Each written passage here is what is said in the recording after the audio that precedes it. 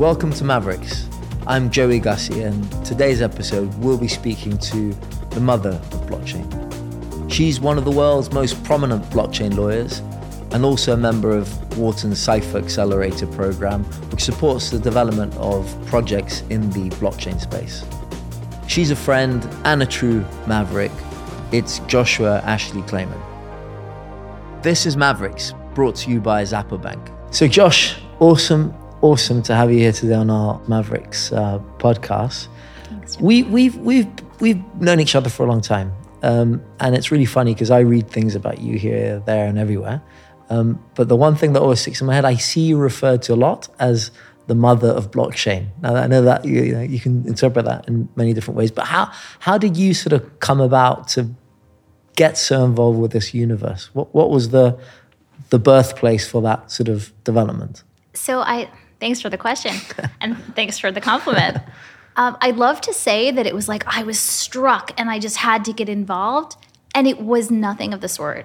Literally, I had been a finance lawyer for many years, and I started hearing about smart contracts, right? And this idea that large banks were going to start using them and they were going to start reducing legal spend.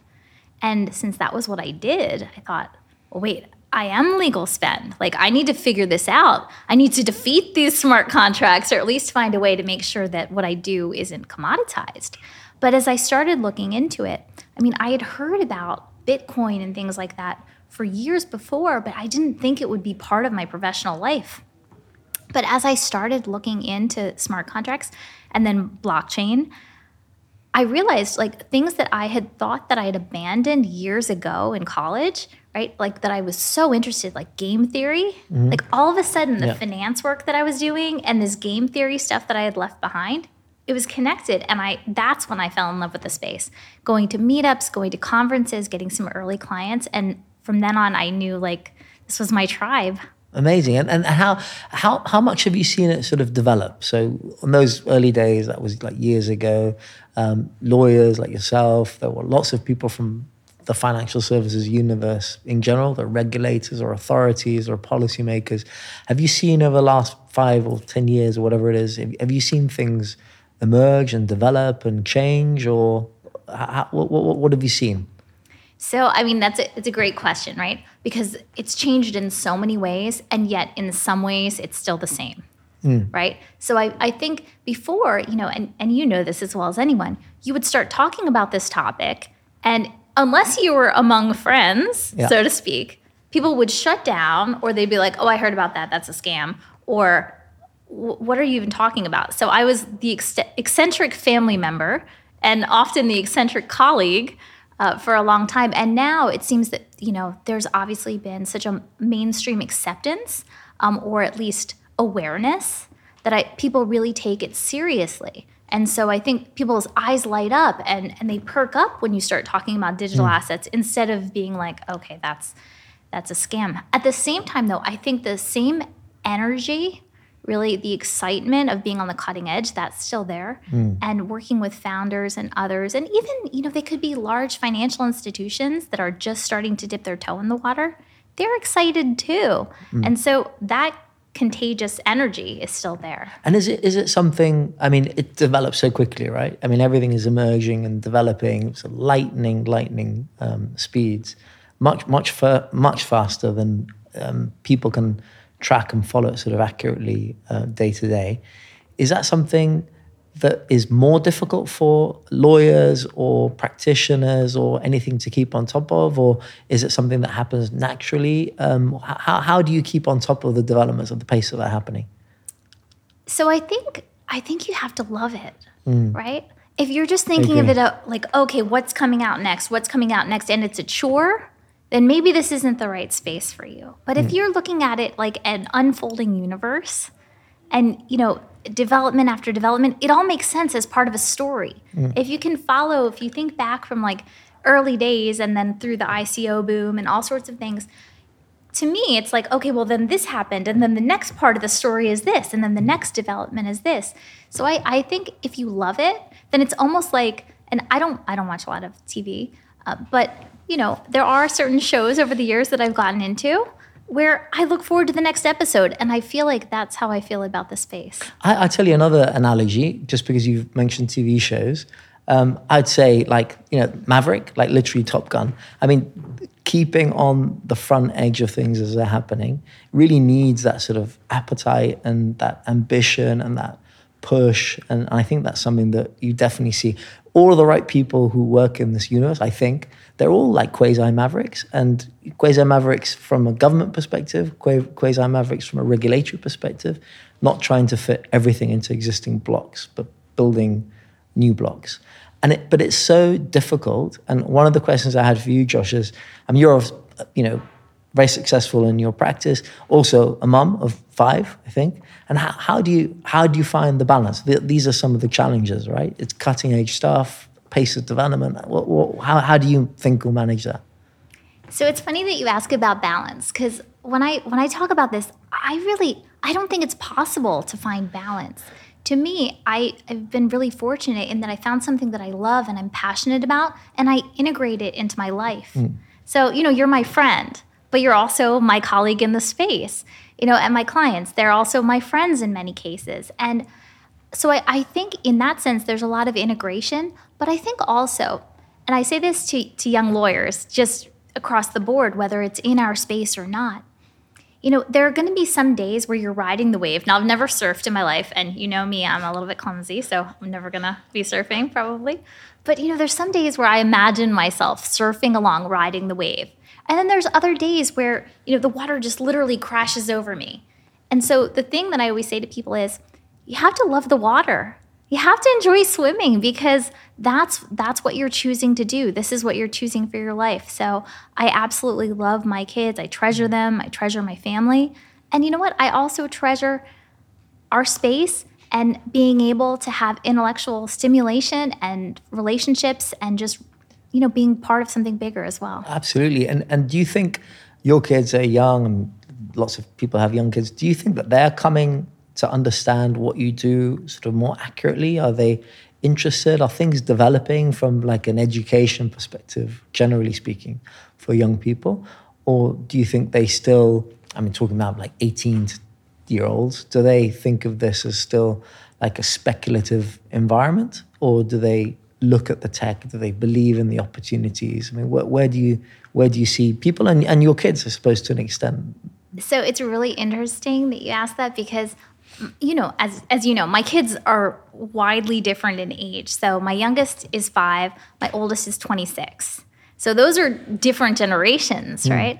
So my oldest daughter, with what she's been doing with the ICC for many years, she knows a lot of the same people that I do from our space, just because of interest in digital assets, more generally. And so for someone like her who is, into her career, she's actually going to be she's hosting an event in Egypt, actually, just coming up for climate change. But for that sort of thing, she absolutely understands what I do. And it's been a real thrill to have someone be like, hey, I came across your daughter, Whereas for my younger kids, I think they're approaching it obviously from a different perspective. They don't really know what I do, although they do sometimes say that their mom on the phone, I'm on a call, which I'm like, okay, great mom. But, one thing I think is really interesting is, and I don't know how I feel about this actually. I was at one of those machines, you put in like a quarter and you get out like a little toy. Mm-hmm. And my 9-year-old, maybe about 6 months ago, she got something out and it had a little dog on it. And she was like, oh, it's a Doge. And I was like, oh, wow. What did you just say? Wow. And I was like, how do you know that? And I guess she must know it from Roblox or something like that, or she does Minecraft as well.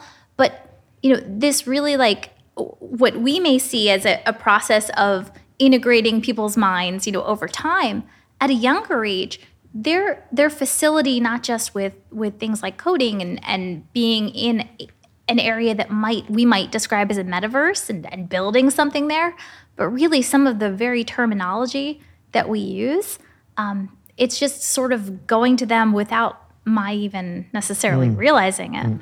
And do you think, this is a difficult question, or like a future prediction, your youngest or the 5-year-old, do you think that in 10 or 15 years' time, she'll be using the technology just without even knowing what it is or how it exists? Is it going to become so integrated to everything that we do, in the same way that no one really understands whatever the language of the internet, but we all sort of use mobile applications, etc.? Will that happen for blockchain-related technology, or are we 20 years or 30 years away from that? Difficult, random prediction. I think it's happening now. I mean, I think when we start thinking about things like whether it's, I shouldn't go through naming all sorts of different metaverse ideas, right? But when I see my younger kids, they're just logging on to things, whether for school or just to meet up with friends online. I mean, it's happening. And I mean, stepping back from my kids for a second, I often think, in earlier years, a lot of time was spent about what is the use case for blockchain, right?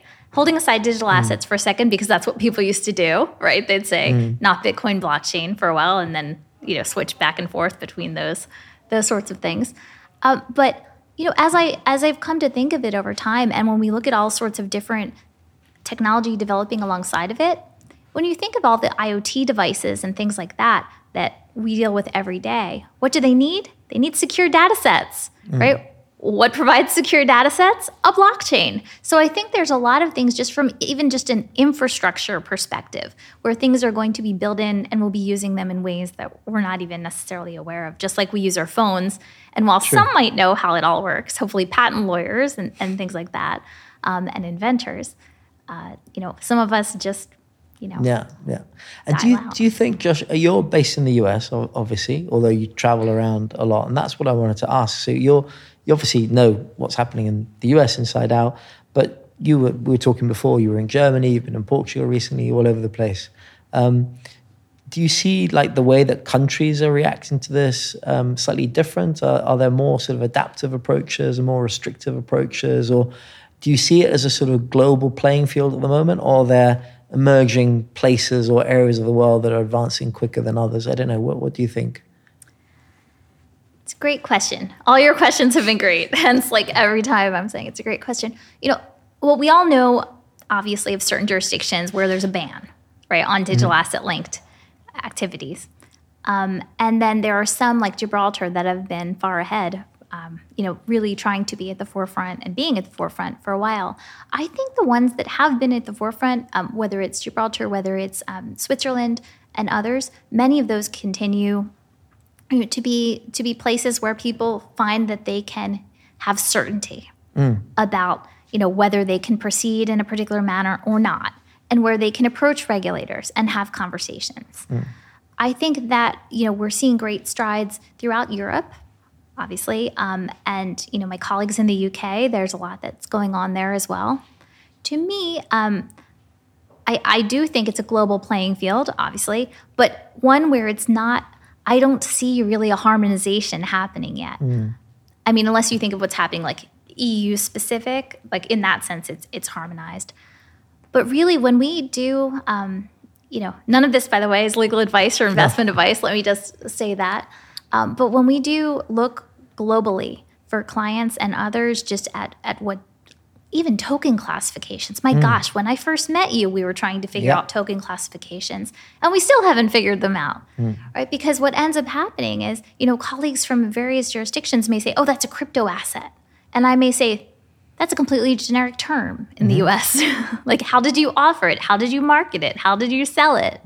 And so I think that's still where a lot of our conversations, just thinking more broadly across jurisdictions, where it gets hung up a little bit. Because certain jurisdictions, you can look at a token, not that you're really looking at a token, but you can look at the characteristics that are or the rights that are being ascribed to a token and say, I know what that is. I know how that should be treated.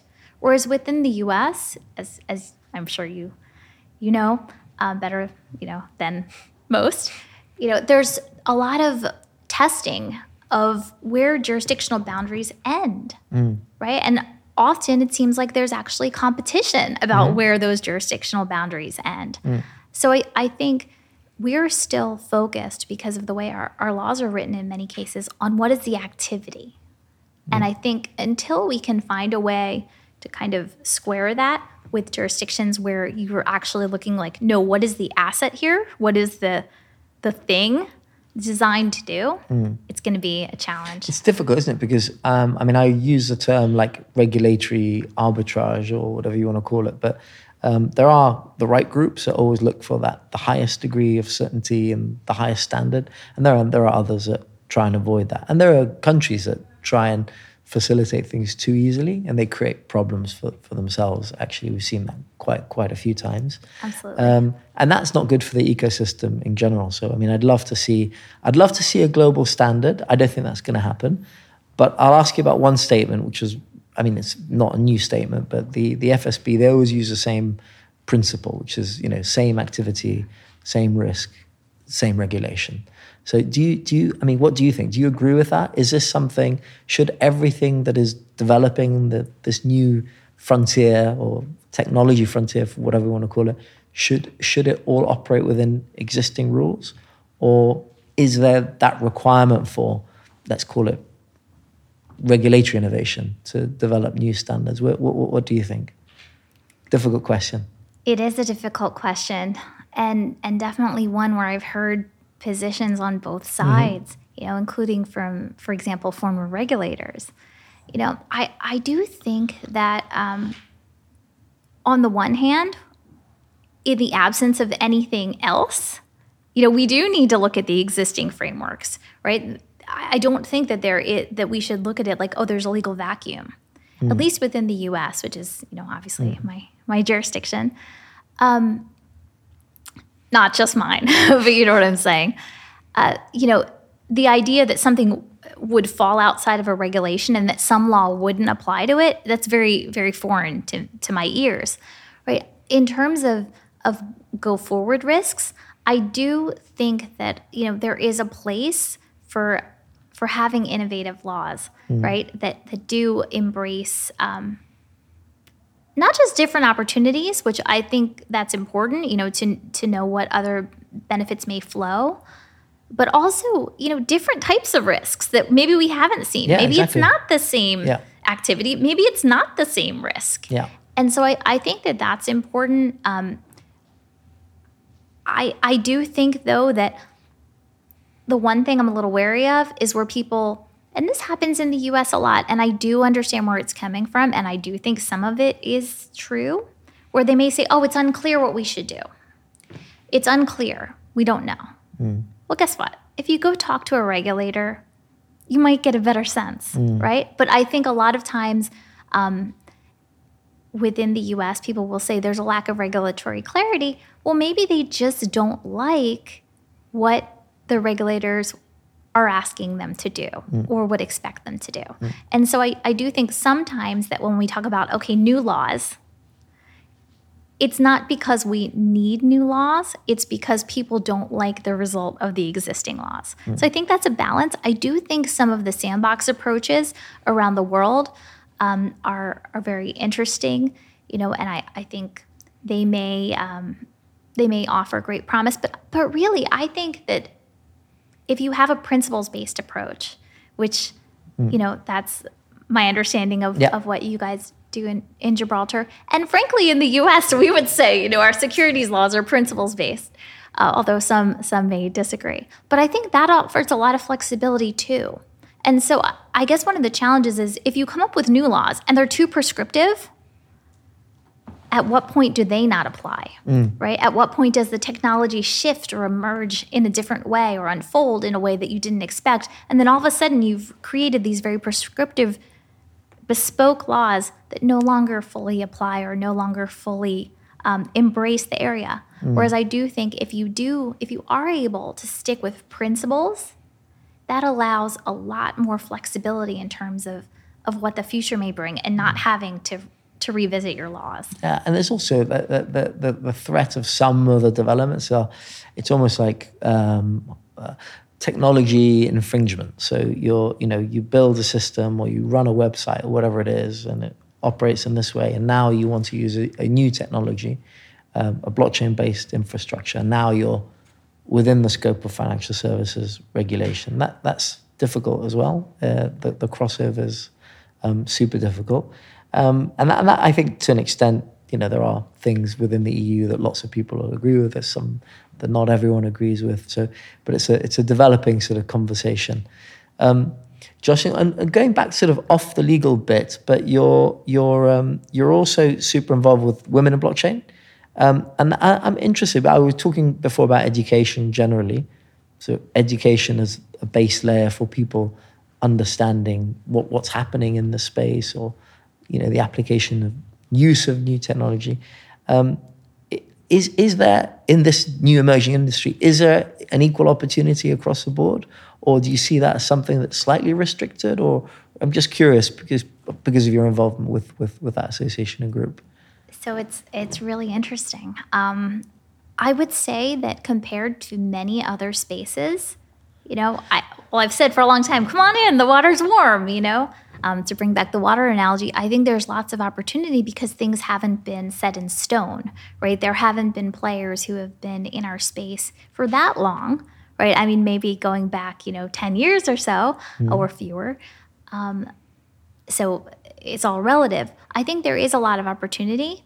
I think one of the challenges, and this is a challenge that I think crosses many industries and sectors. So it's not unique to our industry, but it just often is when you think of. And actually, I wrote a post about this the other day on LinkedIn.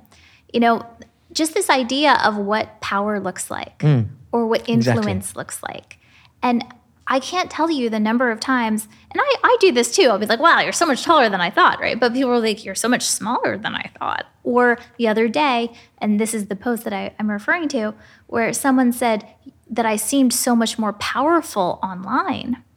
And, to which I responded, online, like, newsflash, I'm not going to beat you in arm wrestling. So I think that's a challenge that goes beyond our industry.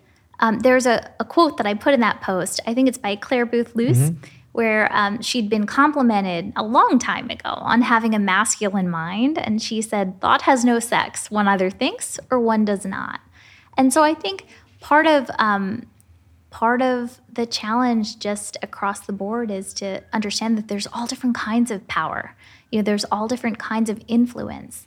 And, who you think of when you close your eyes, what does your lawyer look like? What does your banker look like? What does your digital asset, founder look like?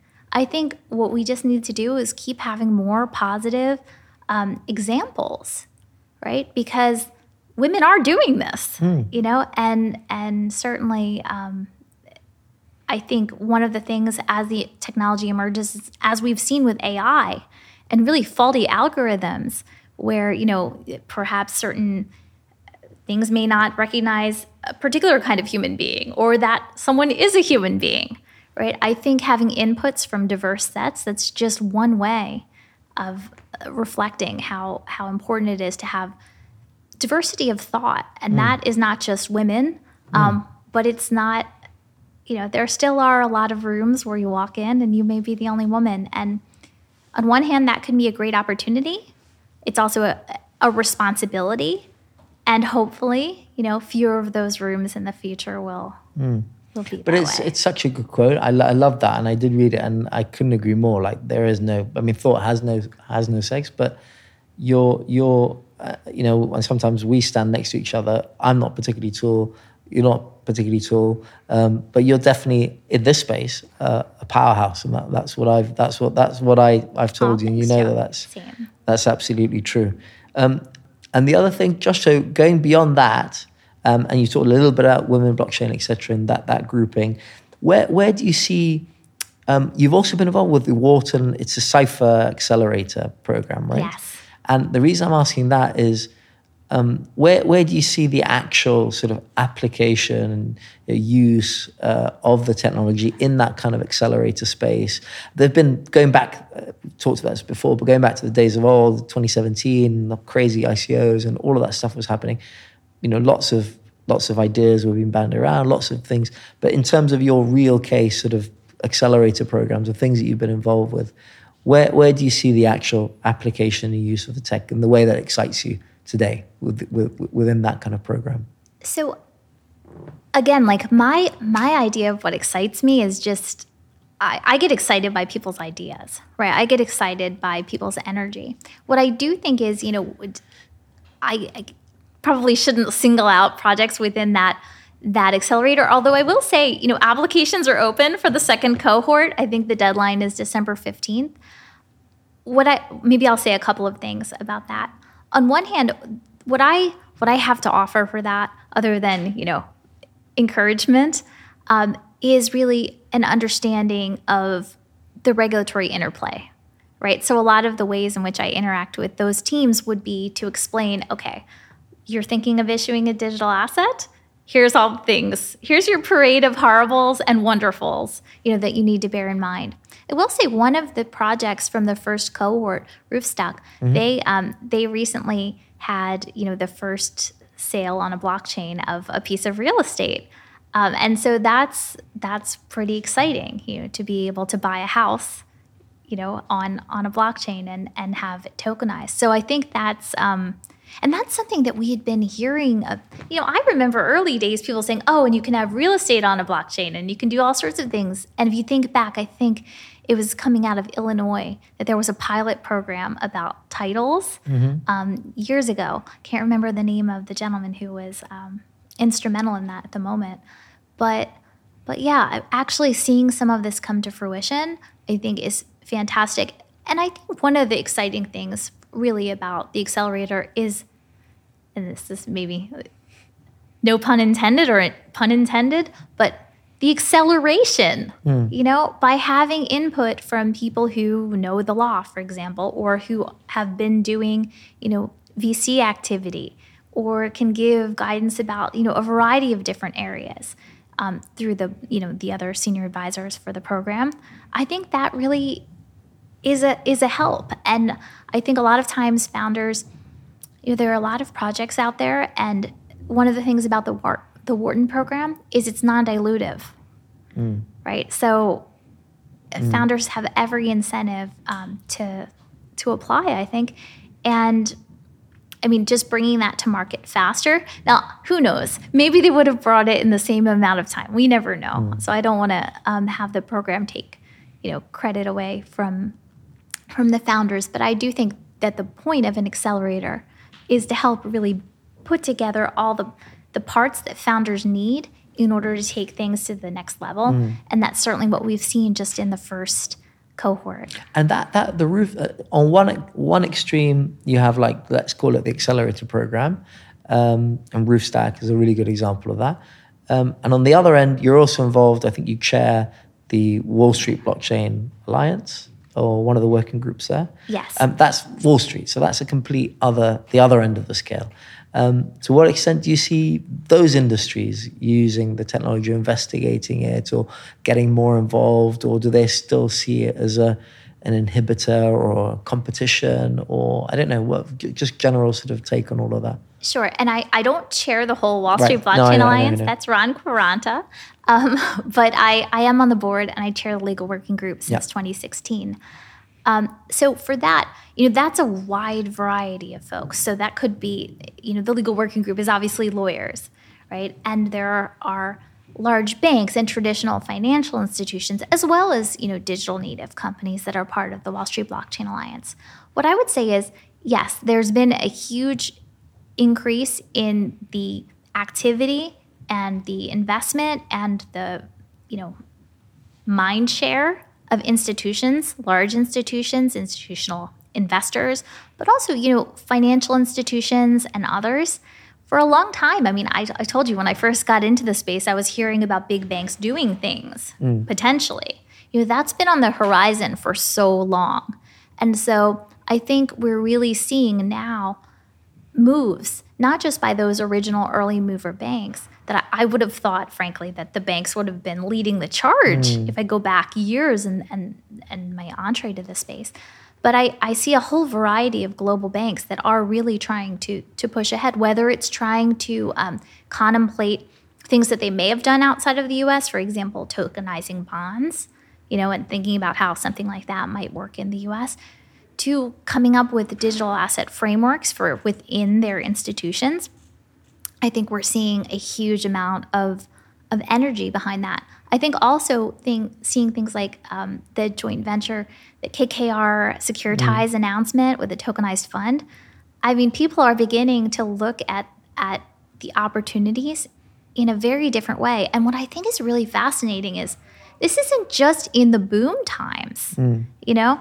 I mean, I hate the term crypto winter. I didn't want to, resign myself to using it. I was trying to say crypto hurricane and all kinds of rebrands of this. But even if you say that we are in a crypto winter, I haven't seen a slowdown in the interest. Yeah.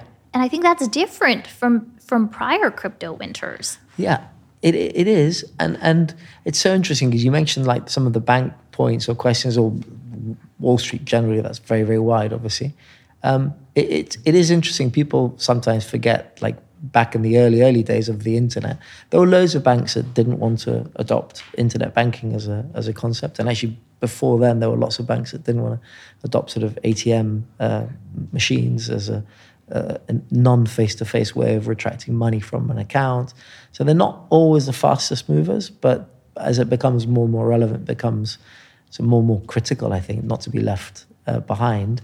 But on Wall Street, the question that there was a bit of a buzz years ago around digital securities, and that was like going to be the next frontier, and everything was moving. But is that still emerging? Is that still a discussion that's being had in that context? Or it seems like a very obvious application of the technology for efficient settlement systems. But I don't know what is happening. So definitely discussions still remain ongoing. I think some of the challenges, among others, right, include, secondary trading. Where is this going to happen? As banks and others contemplate issuing digitalized securities, traditional securities, they're asking some questions like, do I need a completely different program, or can I modify an existing program? If I modify an existing program, how many consents do I need? How many other people's lawyers do I need to deal with? Another big question is this really a change in the plumbing, or a change where we're going to do away with the paper? If you do away with the paper, guess what? Enforceability opinions can become that much more difficult. So it's really, there's a lot of thought going into it. But again, like a lot of, I think the delay has been just in terms of where you're going to trade a digitalized security. Are you going to trade it on an alternative trading system, for example, an ATS? Well, how much liquidity is there, right? And I think this is something where it's continuing to grow and will continue to grow. But these are some of the things that I've seen folks grappling with. I do think, that things are still going to move in that direction. And I definitely see outside of the U.S. where there have been, for example, digitalized bond offerings, that has occurred. So I think that will continue. I wonder, though, with a lot of the big banks and others, not just big banks, but, large public companies, household names of a different sort, they're all contemplating entering the space. And whether it's through NFTs, right, and this idea of a metaverse, whether involving NFTs or not, or as brand extensions, there's a lot of appetite. There's a lot of appetite for folks to get involved with DAOs, including by public companies, which is kind of really interesting, because when you think about public companies maximizing shareholder value and then DAOs and having a different kind of collective ownership, it's pretty interesting. Actually, that reminds me of something that I wanted to say. Just in general, I wanted to make sure that I said this. I think one of the challenges, also one of the opportunities, is that as our space gets more mature, there are some players who have been around for a while and who have seen the peaks and valleys and the legal developments and times when, for example, certain guidance was really cutting edge. Like, whoa, there's an enforcement action for the first time in a particular jurisdiction. Article written.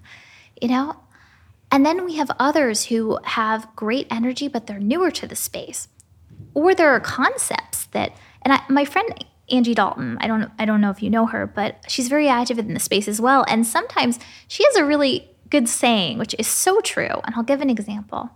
It's something along the lines of, they say that history doesn't repeat itself, but it often rhymes. But actually, in our space, history is exactly the same in some instances. Like if you think back to the US and the 21A report, the SEC's the Dow report, right, which was really their first line in the sand enforcement action, even though it was styled as an investigative report because the Dow had disbanded by that time. I won't go into what the Dow is. I know you know that. Well, it's amazing because that case or that instance was where the SEC said, look, this was a virtual venture fund. It was issuing securities, notwithstanding that it's a Dow. We found an issuer, and the digital assets that are trading, from that, they are securities. They need to be traded on an alternative trading system or a national securities exchange. All sorts of things like that, very familiar by now. Doesn't matter where it's located if you're selling to U.S. persons. You have to worry about U.S. laws. And then what is the rage now? 5 years later? DAOs, right? And what are these DAOs doing? Often investing, right? And so it's kind of like, yes, there are new exciting areas, but many of the people who have moved in, they may not even be aware of the guidance. They may have heard of the Dow report, but they may have no idea that it was about a virtual venture fund. And so I think that's part of to keep with the water metaphor of earlier, part of the waves. As there are waves of interest, part of our jobs, I think, is to keep saying, oh, wait, we've seen this before. Let's tell you about it, and let's see what new learnings we can have and what new legal developments may have happened. But really, sometimes it's easy to forget that these people that are just coming in now, they may not be aware of what came before. And so it's, as much as I may be like, oh, I've talked about the Dow report for years now, you still have to keep talking about it with every new person. And that's a super interesting point in a couple of contexts. One is, like you're talking about DAOs, but there are lots of other issues, and you mentioned crypto winter, or we can call it hurricane season, or whatever it might be. But one of them could be related to DAO-related activity or whatever it is. But there are lots of wider issues that have come around in the last 12 months. Algorithm-based stabilization, the famous sort of Luna thing was a big one not that long ago. Then there have been Celsius, lending, repo lending. There's lots of different decentralized infrastructure that isn't decentralized or decentralized in name only. And people seem to think that they can just add the word decentralization to anything and fall outside of every regulatory perimeter in the world. Lots of things that are happening around that. Tornado Cash, privacy-related problems, OFAC sanctions, smart contracts. But lots of issues as well. Where how do you contextualize the opportunities that exist, the exciting stuff, roof stack on the one sort of accelerator example, through to all of these issues? Like where are things going to be panning out? Are we going to be having more issues for the next 12 months, or is it a flat time? I don't know. What do you think? Wow. So my crystal ball tells me, I think we're going to continue to have issues, but I don't think they're going to be industry stopping issues. I think this is just people starting to think about implications and moving past. As soon as we start having successful companies, as we have now, right? And people moving beyond an initial capital raise to actually deliver what they may have promised or something like that, I think we're going to continue to see new issues unfold. And that's just the natural order of things, because we're going to have new activities, new developments pushing up against existing laws that maybe we didn't even get to yet. Right? If you think about what a lot of the enforcement actions have related to, they've related still to the initial sale. They've related still to an ICO or something like that. And so we've never, it's like we've been regulating the same step. Whereas, when you get to things like crypto lending and other activities, things like that, people in many cases, they weren't even reading the terms. Right? Or they weren't even, they would sign loan agreements, master loan agreements, with different term sheets attached. And they would just take the position, okay, we understand from the lender it's take it or leave it. Okay, well, what do you mean you understand from the lender it's take it or leave it? Is this a secured loan? You're not going to negotiate it. You're not going to really understand what the implications are. And so I think earlier this year, prior to some of the insolvencies and obviously you mentioned the Terra Luna tumble and things like that, it was an era of what people saw as opportunity, and I think FOMO, right? And so saying, I need that liquidity. I'm just going to sign this. I did try and negotiate some of the lending agreements, and I got incredible pushback on what would be normally very traditional provisions, like permitted lien, right? The idea that you could have another lien on certain assets. That was very foreign. That was very, unacceptable in some instances. And so I think now people have seen, okay, I do need to read the language. I do need to understand what's happening. And I think there have been as well, just more broadly than just crypto lending, but, with crypto derivatives and things like that, where there's a hunger to have some kind of standardization, right? Not have every contract be bespoke. And I think what we saw in many cases was, at least with crypto lending, I shouldn't say people, participants, because we're all people, right? There were provisions that were tough, they were thorny. And so people would say, oh, don't worry about that. And by people, I mean lenders, right? They'd say, don't worry about that. Don't worry about that airdrop provision and whether it works and what it's requiring you to do, because we would call the loan before that would ever happen, right? In a mature industry, we don't want to have agreements like that, right? We don't want to have provisions that we're just going to conceptually pretend don't exist because they're a little more challenging. And I think this is requiring a thinking through. We're seeing it with, projects that are going on relating to crypto derivatives and trading confirmations and things like that, where people are like, okay, what is the price source? You can have so many price sources in digital assets, right? What even is the concept of a business day if you're dealing with digital assets in 24-hour worldwide markets? So very basic concepts I think we're revisiting. And I think that this is, again, part of a maturing industry. I think things like algorithmic stablecoins, that's a tougher one, because if we truly have decentralized ecosystems, truly decentralized, with open source technology and, lots of people interested in the space, you could have projects that grow up in an ecosystem that are completely distinct from the party or parties who initially launched that network, right? I think up until now, we've seen a number of instances where it was the original sort of founders of a particular blockchain ecosystem that may have, in some cases, launched a stablecoin, whether algorithmic or otherwise. But I think it's a much more challenging issue when it's just a third party within an ecosystem developing one. And then, of course, the question of what do you do if it turns out that an algorithm doesn't work or that there's some other kind of challenge?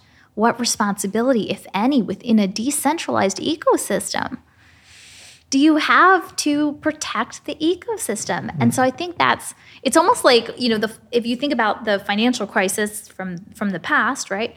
In, the early 2000s, if you imagine that and the possibility that things like that could happen in various blockchain ecosystems, it really calls into question, okay, can something be within an ecosystem too big to fail? Right?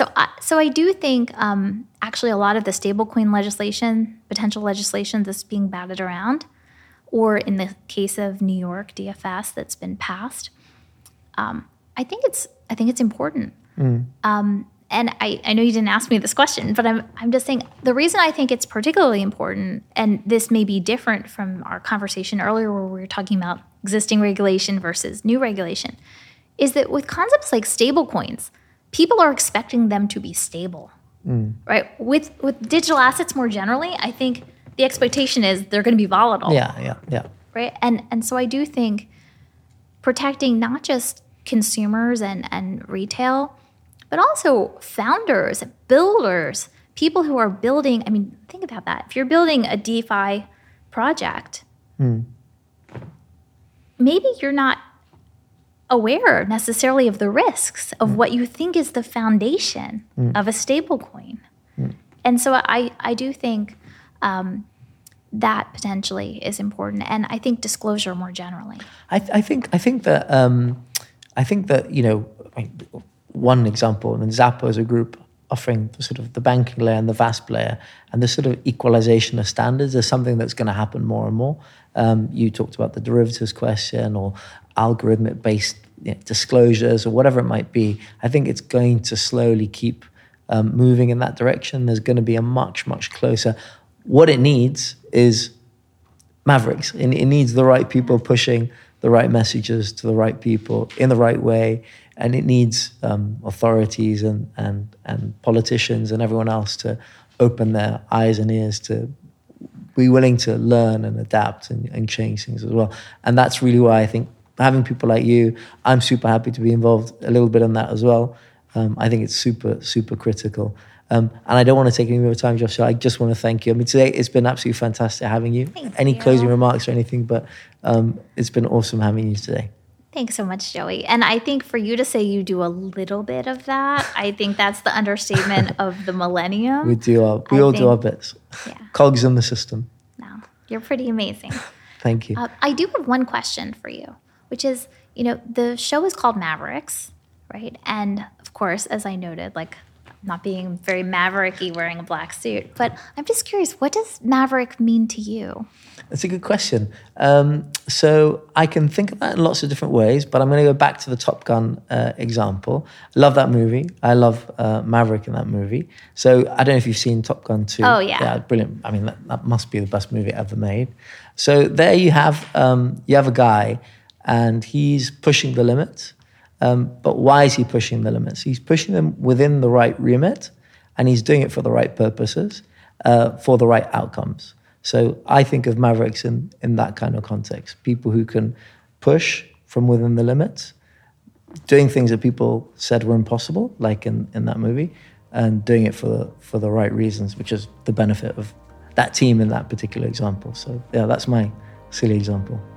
Well, I think that describes you really well. And I just have to say, I'm really honored and thankful as a friend and as a colleague that you included me. Thanks for watching Mavericks, brought to you by Xapo Bank. Please like and subscribe for more episodes.